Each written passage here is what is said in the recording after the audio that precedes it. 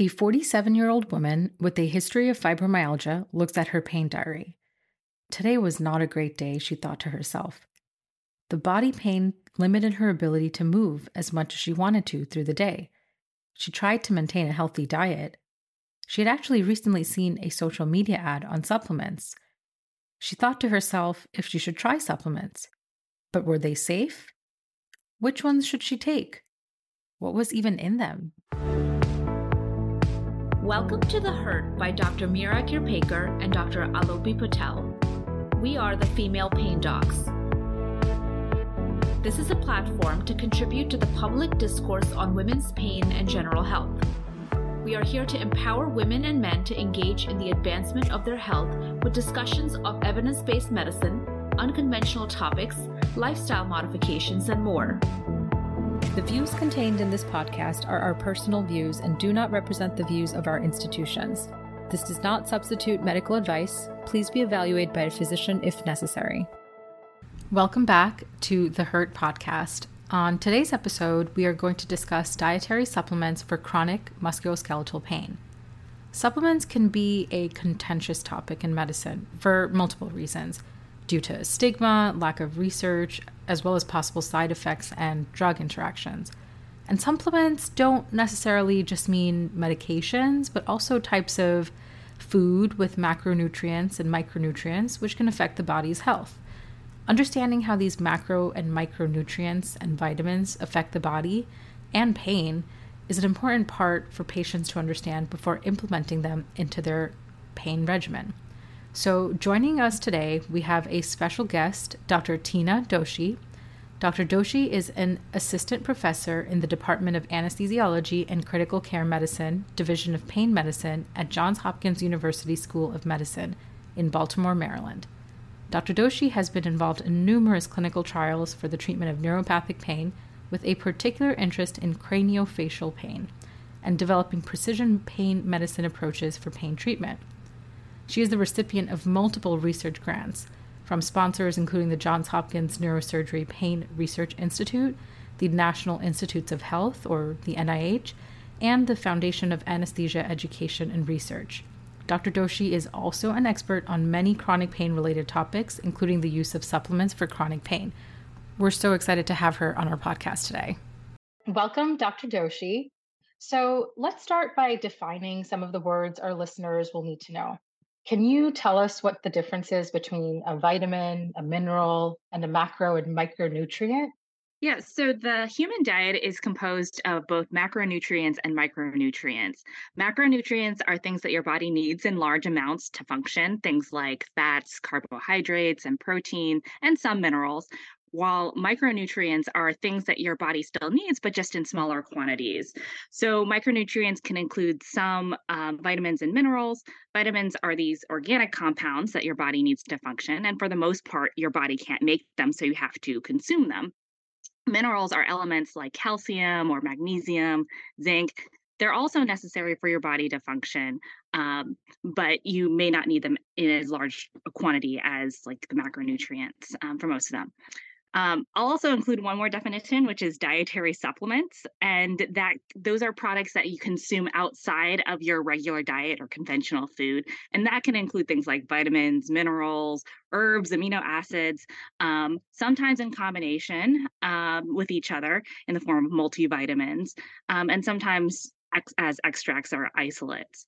So sometimes dietary supplements can be larger quantities of the micronutrients that we need to function. And sometimes they're like compounds that can be beneficial to health, but we don't necessarily need them in order to function. And how do they play a role in pain processing? I think it helps if you think about pain as a series of cellular responses to a painful stimulus, like an injury. So you have this pain or this insult to the body, and the cells at the site of injury are having to sense this. And they transmit signals back to the cells in your spinal cord and to your brain to perceive this pain. And then the neurons in your brain and your spinal cord send another signal back down to either control that pain or modulate the body's response to it. So macronutrients and micronutrients are essential to cell processing and that cell signaling. And so, in order to get that whole pathway to function properly, you need those macronutrients and micronutrients in your diet. When you have too much or too little of certain macronutrients or micronutrients, it can throw off those signaling pathways. That is so interesting. So there are many nuances to the pain processing pathway. And like you said, a lot of what we eat could also play a role in that. So can you expand a bit more about which of these have been shown to help with pain reduction and possibly even pain exacerbation? Yeah, so it's important to recognize that there's no single dietary supplement that's been conclusively linked to reducing pain. There are a lot of different dietary supplements that have some evidence for being helpful in chronic pain with a relatively low risk of harm. But for the most part, it's a really hard thing to study. So you have to remember that dietary supplements in general are not regulated by the FDA, and they're not necessarily great dosing guidelines. So, a lot of times when a group of researchers tries to study a supplement, it may not be in the same form or manufactured in the same way as when another group tries to study it. And often things like dose or frequency of administration, duration of treatment, follow up period, all of those things, even the type of questions that researchers ask in order to assess the pain can vary from one study to another. And I think a lot of times in science, there's this tendency to want to prove that the thing you're studying actually makes a difference. And there are lots of ways that researchers and research participants can consciously or unconsciously bias the results. And this can become a lot easier if your supplement isn't regulated by the FDA. So, all of these things make it really hard to compare cross studies and judge whether supplements truly work. That being said, there are some supplements that seem to have some signal of effectiveness and pain. And like I said, for the most part, they do tend to have relatively safe risk profiles. And perhaps one of the most well studied of these is omega 3 fatty acids, which are the healthy polyunsaturated fats that are found in walnuts and oily fish like salmon. Omega 3s are really important in the synthesis of both pro and anti inflammatory compounds. But on the whole, we think of omega 3 fatty acids as having more of an anti inflammatory effect. And there's some data in clinical trials to suggest that increasing the ratio of omega 3 fatty acids compared to other types of fats in the diet can decrease inflammation. And so, just in the same way that it's part of a heart healthy diet and promotes heart cardiovascular health, it can also decrease inflammation, decrease pain sensitivity, and particularly in patients who have inflammatory pain like arthritis. They may also treat pain by modifying certain cell signaling pathways or neurotransmission pathways involved in pain. And in general, you have a lot of different studies that have looked at this, like I said, a wide variability in terms of dosing and regimens. But for the most part, it seems that 1 to 4 grams of fish oil daily or omega 3 fatty acids. It can be from fish or it can be from plant products, but omega 3 fatty acids daily can be beneficial for pain. And just for reference, I said 1 to 4 grams of omega 3 fatty acids. You can get 2 grams, about 2.5 grams of omega 3s from an ounce of walnuts. And you can get 1 gram of omega 3s from like a 3.5 ounce portion of salmon. But you can also get the over the counter supplements like plant or animal based. That's so interesting. I really like how you sum that up, especially the research aspect of it, because I think as consumers, we often just see like the flashy media headlines, right? That this is shown to help with that or whatever it may be. But really, to compare apples to apples or oranges to oranges, you have to really go down to the research. And like you said, the research is so variable with the duration, the dosage, all of that. Can you tell us a bit more about? So often I have patients that come in and say, "What about vitamin D or vitamin B12, vitamin C?" Can you tell us a bit more about those that are linked to chronic pain? Yeah, of the vitamins that you mentioned, there's probably the most study in pain on the B vitamins and vitamin D. So remember that the B vitamins are actually a group of 8 vitamins that perform various metabolic functions in the body. We think of them as being helpful for the immune system and the nervous system. Specifically within the B vitamins, there's probably the most research on vitamin B12 or cobalamin, which is important in the cell for DNA synthesis and nerve cell function. So there's some very limited data and weak evidence to suggest that it's helpful for peripheral neuropathy or that peripheral nerve pain that's associated with things like diabetic neuropathy or chemotherapy-induced neuropathy. In general, higher doses tend to be more effective. So the human diet only requires you to have about 2.5 micrograms of B12 in order to function. But most studies of vitamin B12 for pain have looked at 500 to 1,000 micrograms or even more. On the bright side, it's generally pretty well tolerated. Another vitamin that I often get asked about is vitamin D. So we know that vitamin D deficiency is associated with things like osteoporosis, but also bone pain, muscle pain, and as well as chronic widespread pain and fibromyalgia. And important to recognize that about a third of Americans are vitamin D deficient. So it's definitely worth supplementing if a patient is deficient. And that can manifest as things like fatigue, muscle weakness, bone and joint pain, depression, and poor wound healing. So all things that we see our patients experiencing. In general, adults 70 and under need 600 IU or international units of vitamin D a day. Adults over 70 need 800.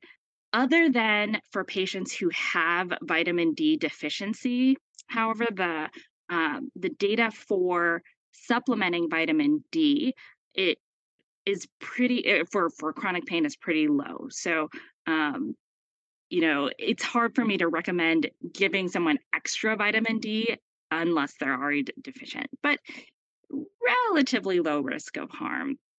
And then in terms of some of the other ones you mentioned, vitamin C, vitamin E, those can be effective, but generally they've been studied for more specific pain populations rather than for chronic pain in general. And again, the evidence is quite weak. There's some suggestion that vitamin C, for example, which is an antioxidant, can help prevent complex regional pain syndrome after orthopedic surgery. So as you know, complex regional pain syndrome, or CRPS, is this rare but debilitating condition that occurs after part of the body is injured, usually due to like trauma or surgery.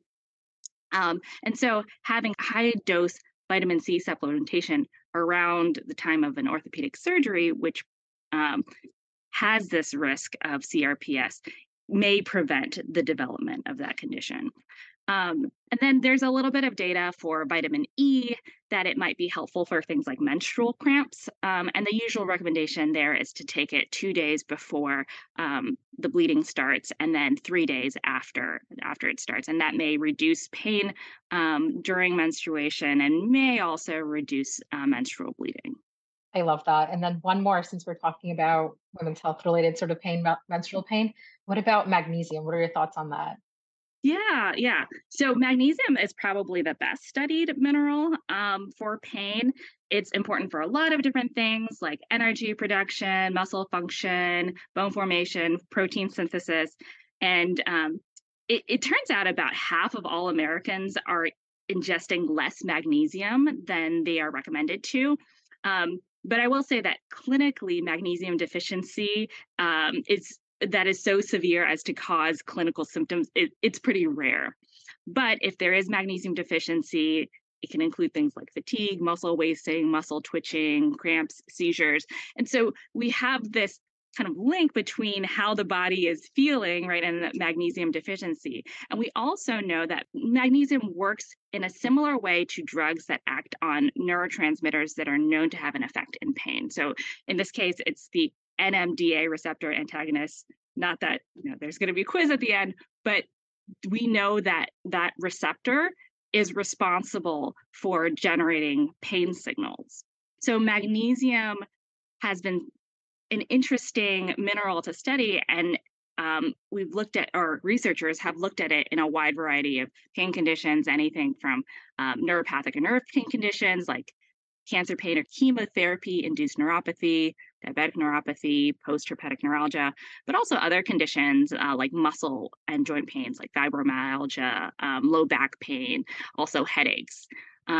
And so one of my areas of clinical interest is in craniofacial pain. I see a lot of migraine patients. And the interesting thing is that the American Headache Society, American Academy of Neurology 2012 guidelines state that magnesium has pretty good level B evidence for preventing migraines. And so the recommended dose for magnesium in preventing migraines is 300 milligrams twice a day or 600 milligrams daily. Um, for the other chronic pain conditions that I talked about, the evidence is equivocal, but I think there's enough signal there, enough data to suggest that it's worth studying more and trying to figure out, what exactly is the best dose and what exactly is the right patient population for magnesium in patients with chronic pain. Can you just clarify for the listeners what type of magnesium? Because there are many different formulations. So magnesium glycinate versus um, magnesium lactate or citrate or whatever it may be, because they do have different effects on the body in terms of side effects. Yeah, so there are lots of different types of magnesium out there, and I think the most common would be like magnesium oxide or magnesium sulfate, and those are generally pretty well tolerated. But you do bring up a good point. The main side effect with this is that, as we know from milk of magnesia, it can cause at higher doses a lot of cramping, intestinal discomfort, even diarrhea. And so we try to convert to elemental magnesium to, find the correct dosing. But in general, I typically recommend like the easy to find, safe over the counter supplements of magnesium oxide or magnesium sulfate. Those tend to be pretty well tolerated. That's really good to know. And clinically speaking, do you test for like vitamin D levels or mag levels on patients when you're treating, or do you look at if the labs are already there and then sort of make judgment calls? It's a really interesting concept, I think, in chronic pain, because we don't necessarily need to check labs, but should we be for anybody who might be interested in supplementation? I think that it is something that is worth considering. I will say that I don't regularly do it, but I think it's often part of a good primary care physician's workup when a patient is complaining of these non-specific symptoms of maybe like fatigue, restlessness, and they may have other like muscle aches and pains. It's not unreasonable to check those levels, or suggest that they get those levels checked because it may be an indicator of something else going on as well. I don't typically check these things, but I definitely know that if a patient is deficient in any sort of vitamin D or magnesium, I encourage them to take their supplements. I agree. I think I do the same as well. I don't typically order them, but if they're there or if they're interested or I happen to see it when I'm looking at it, I'll say that, hey, by the way, your vitamin D levels were low. What are you doing about it? Um, but I do think it's not like the standard of care right now within the chronic pain community.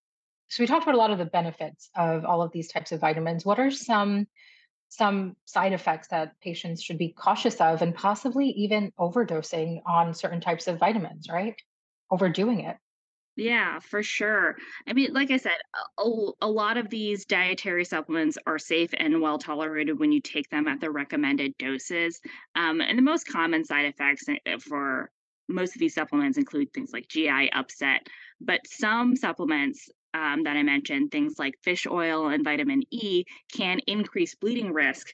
So that can be important, especially if you're taking other medications that might thin your blood or if you're going to have surgery. And the other risk that I often counsel patients about is that because these things are not regulated by the FDA, you need to make sure that you're getting them from a reputable source because there can be other things in them that you don't necessarily know about that could cause harm, like pesticides, heavy metals, or microbial contaminants.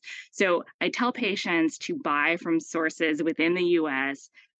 Verified by an independent third party like US Pharmacopoeia, so that's the little USP label, or NSF, or consumerlab.com. Those third party groups verify safe manufacturing practices. That doesn't necessarily guarantee safety for the supplement, but it does substantially decrease the risk of harm. So I also recommend to patients that they always start at the lowest recommended dose first, go up slowly, and then taper or discontinue if any of those side effects are experienced. I like that. We talked about a lot of the conventional supplements, right? So vitamins and minerals in general, but what about some of the non-traditional ones? Like I had a patient the other day that was asking about ashwagandha, or garlic or ginseng or something like that, or even something devil's claw root, which I had to look up the other day because there are so many out there that people claim help with pain or, vitality. So what are your thoughts on that? Yeah, I do think there's some promise to some of them. I mean, uh, some of these things have been widely used for literally thousands of years, right? Like turmeric and ginger and garlic. So there has to be something to it, right? Or at the very least, they're pretty safe because if people started dropping dead from turmeric over the past 4,000 years, you'd notice a pattern, right? And curry would be very different. But on the flip side, I am a bit skeptical about things that claim to do just about everything. Like I've been seeing people tout the benefits of ashwagandha like everywhere lately, and it seems like it does everything from reduce cancer risk to increase fertility to improving memory and athletic performance and mood and energy. And oh, by the way, it decreases pain too. And you could say the same thing about like the claims for turmeric or ginseng or ginger. To be honest, I'd never heard about devil's claw root until you asked me about it. But it's not surprising to me as I was looking it up that in addition to claiming to treat low back pain and arthritis, that its proponents also claim for it to be effective in lowering cholesterol and treating upset stomach, treating skin conditions, and lowering high blood pressure. So lots of things. I actually think the most important point to make here is that you mentioned, I think, curcumin. That's the main active compound of turmeric. And the turmeric root contains over 200 different compounds that we know of. Maybe even more. So that's probably some of what we're seeing with all of these like different herbal supplements. Like different parts of the herb are probably responsible for different effects. Um, and so when you think about an herbal supplement, think about it as a cocktail of different potential medications, right? And so if you take turmeric, for example, curcumin is the main active ingredient in turmeric that we think is providing some of the health benefits. It does seem to have some antibacterial, antioxidant, anti-inflammatory properties, but there are other things in there as well. Um, I think curcumin is particularly interesting because there's some evidence that it works along the same pathways that nonsteroidal anti-inflammatories like ibuprofen do. And there's also some clinical evidence that it can decrease pain, particularly inflammatory type pain conditions, but generally at levels much higher than what you'd normally consume in the human diet. So for these herbal supplements, you have to be careful to think about whether you're getting an extract of hundreds of different compounds, which may or may not be helpful or harmful, or might have enough of the relevant compound you want, or if that supplement only contains the active ingredients that you want, and whether those active ingredients are the right thing for your pain. Yeah, that's a really good way to look at it. It is individualized to a certain degree as well. The other thing I was going to mention when you were talking about that is oftentimes patients who are looking to non-traditional supplements, they already are on medications potentially even, right? For cholesterol, for diabetes, whatever it may be. What about drug interactions? What if you're taking a ton of ashwagandha or turmeric, curcumin, whatever it may be? We don't have enough research as far as I know, and you would know more about interactions with certain types of medications. What are your thoughts on that? Yeah, I think this is the important thing to remember um, is that even though these are considered dietary supplements, they're not regulated, you should think of them as being like drugs. And they, just like drugs, can have drug interactions. And so you should always talk to your doctor when you have, when you're taking these supplements, especially if you have chronic medical conditions or are taking other medications. That's the most important thing to make sure that you and your doctor are aware of all that's going on that may affect your health and kind of understand your priorities and make sure to watch out for any risks that might be involved with taking these supplements. Yes, absolutely. I think that's an important point for our listeners to take away that as much as they may seem benign and something that our families tell us to take, I know for sure my mom always tells me to take turmeric as soon as I have any symptoms of a cold. And, it seems benign, but oftentimes if you're taking other medications, especially a lot of them, it's important for them to understand there might be interactions with it. Do you ever yourself introduce the concept of taking, hey, maybe vitamin C might be important for you to take, or vitamin D, if a patient didn't necessarily bring it up? Yeah, I definitely think it's worth considering if a patient seems open to it and is interested. And they may not necessarily say, like, oh, what about vitamin C? Or what about, X, Y, or Z supplement? But they might say, like, oh, are there other things that are not, prescription drugs or not procedures that I can do to treat my pain? And that's a good segue for me to talk about a lot of different multimodal pain treatment strategies, whether it's like cognitive behavioral therapies or exercise or dietary supplements. And I won't discuss supplements at the exclusion of other treatments, especially because supplements aren't well studied and well regulated. And so I'm very honest with patients about the limitations of the data and make sure to counsel them on all the pertinent risks. But I think it's a case by case basis, and every patient has different priorities and different risk tolerance for any type of treatment. And so I want to get a sense from the patient first about, what their priorities are and what their level of tolerance of certain side effects might be before I, counsel them one way or the other. You're absolutely right. And I love that you mentioned that this is a very comprehensive approach to chronic pain. It's not just supplements or not just, behavioral therapy or acupuncture, whatever it may be. There really is a multimodal approach to treating chronic pain. So I really do think our listeners will like to hear that. Do you think that patients are becoming more self-aware about what the other treatments are and trying to consider a holistic approach to healthcare? Yeah, I certainly hope so. I think that pain is such a complicated thing, and clearly there is more than just one thing going on for any patient who has chronic pain. And so I always describe it to patients as, okay, we want to have a multimodal treatment strategy because we're trying to attack this very complicated thing from as many angles as possible. And a lot of times doing just one thing isn't going to be enough to control the pain in the way that is going to be best for your functioning or your overall activity tolerance and that sort of thing. Absolutely. And if you had to tell listeners one thing for their health, their well-being, whatever it may be, doesn't have to be about chronic pain and supplements. I ask this to all of our interviewers at the end, but what is that one thing you would recommend that, hey, if you have to incorporate this in your multimodal approach to pain, do this? It's a hard question, I know.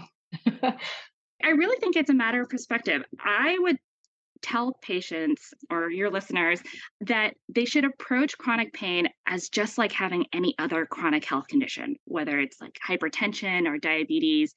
There's no one size fits all quick fix cure.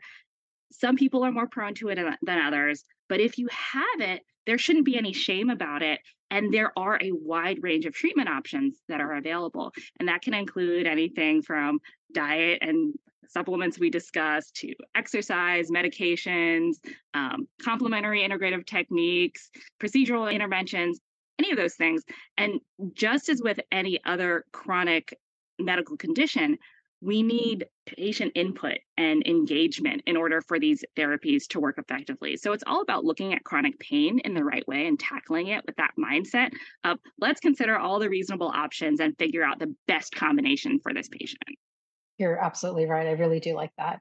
So thank you so much, Dr. Tina Doshi, for all of your insight. I too learned a lot of information. So this was a great interview. I really appreciate your time. Please tell our listeners where they can find you and your work. So I am on Twitter at Dr._Tina Doshi. Excellent. Well, we look forward to connecting more and our listeners hearing about everything that we spoke about today. Thank you.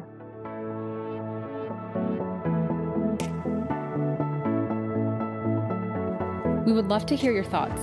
Visit our Instagram at The Female Pain Docs for more content. Send us an email at thefemalepaindocs@gmail if you have any topics in particular you would like us to discuss. You can also visit our website at www.thefemalepaindocs.com. See you next time.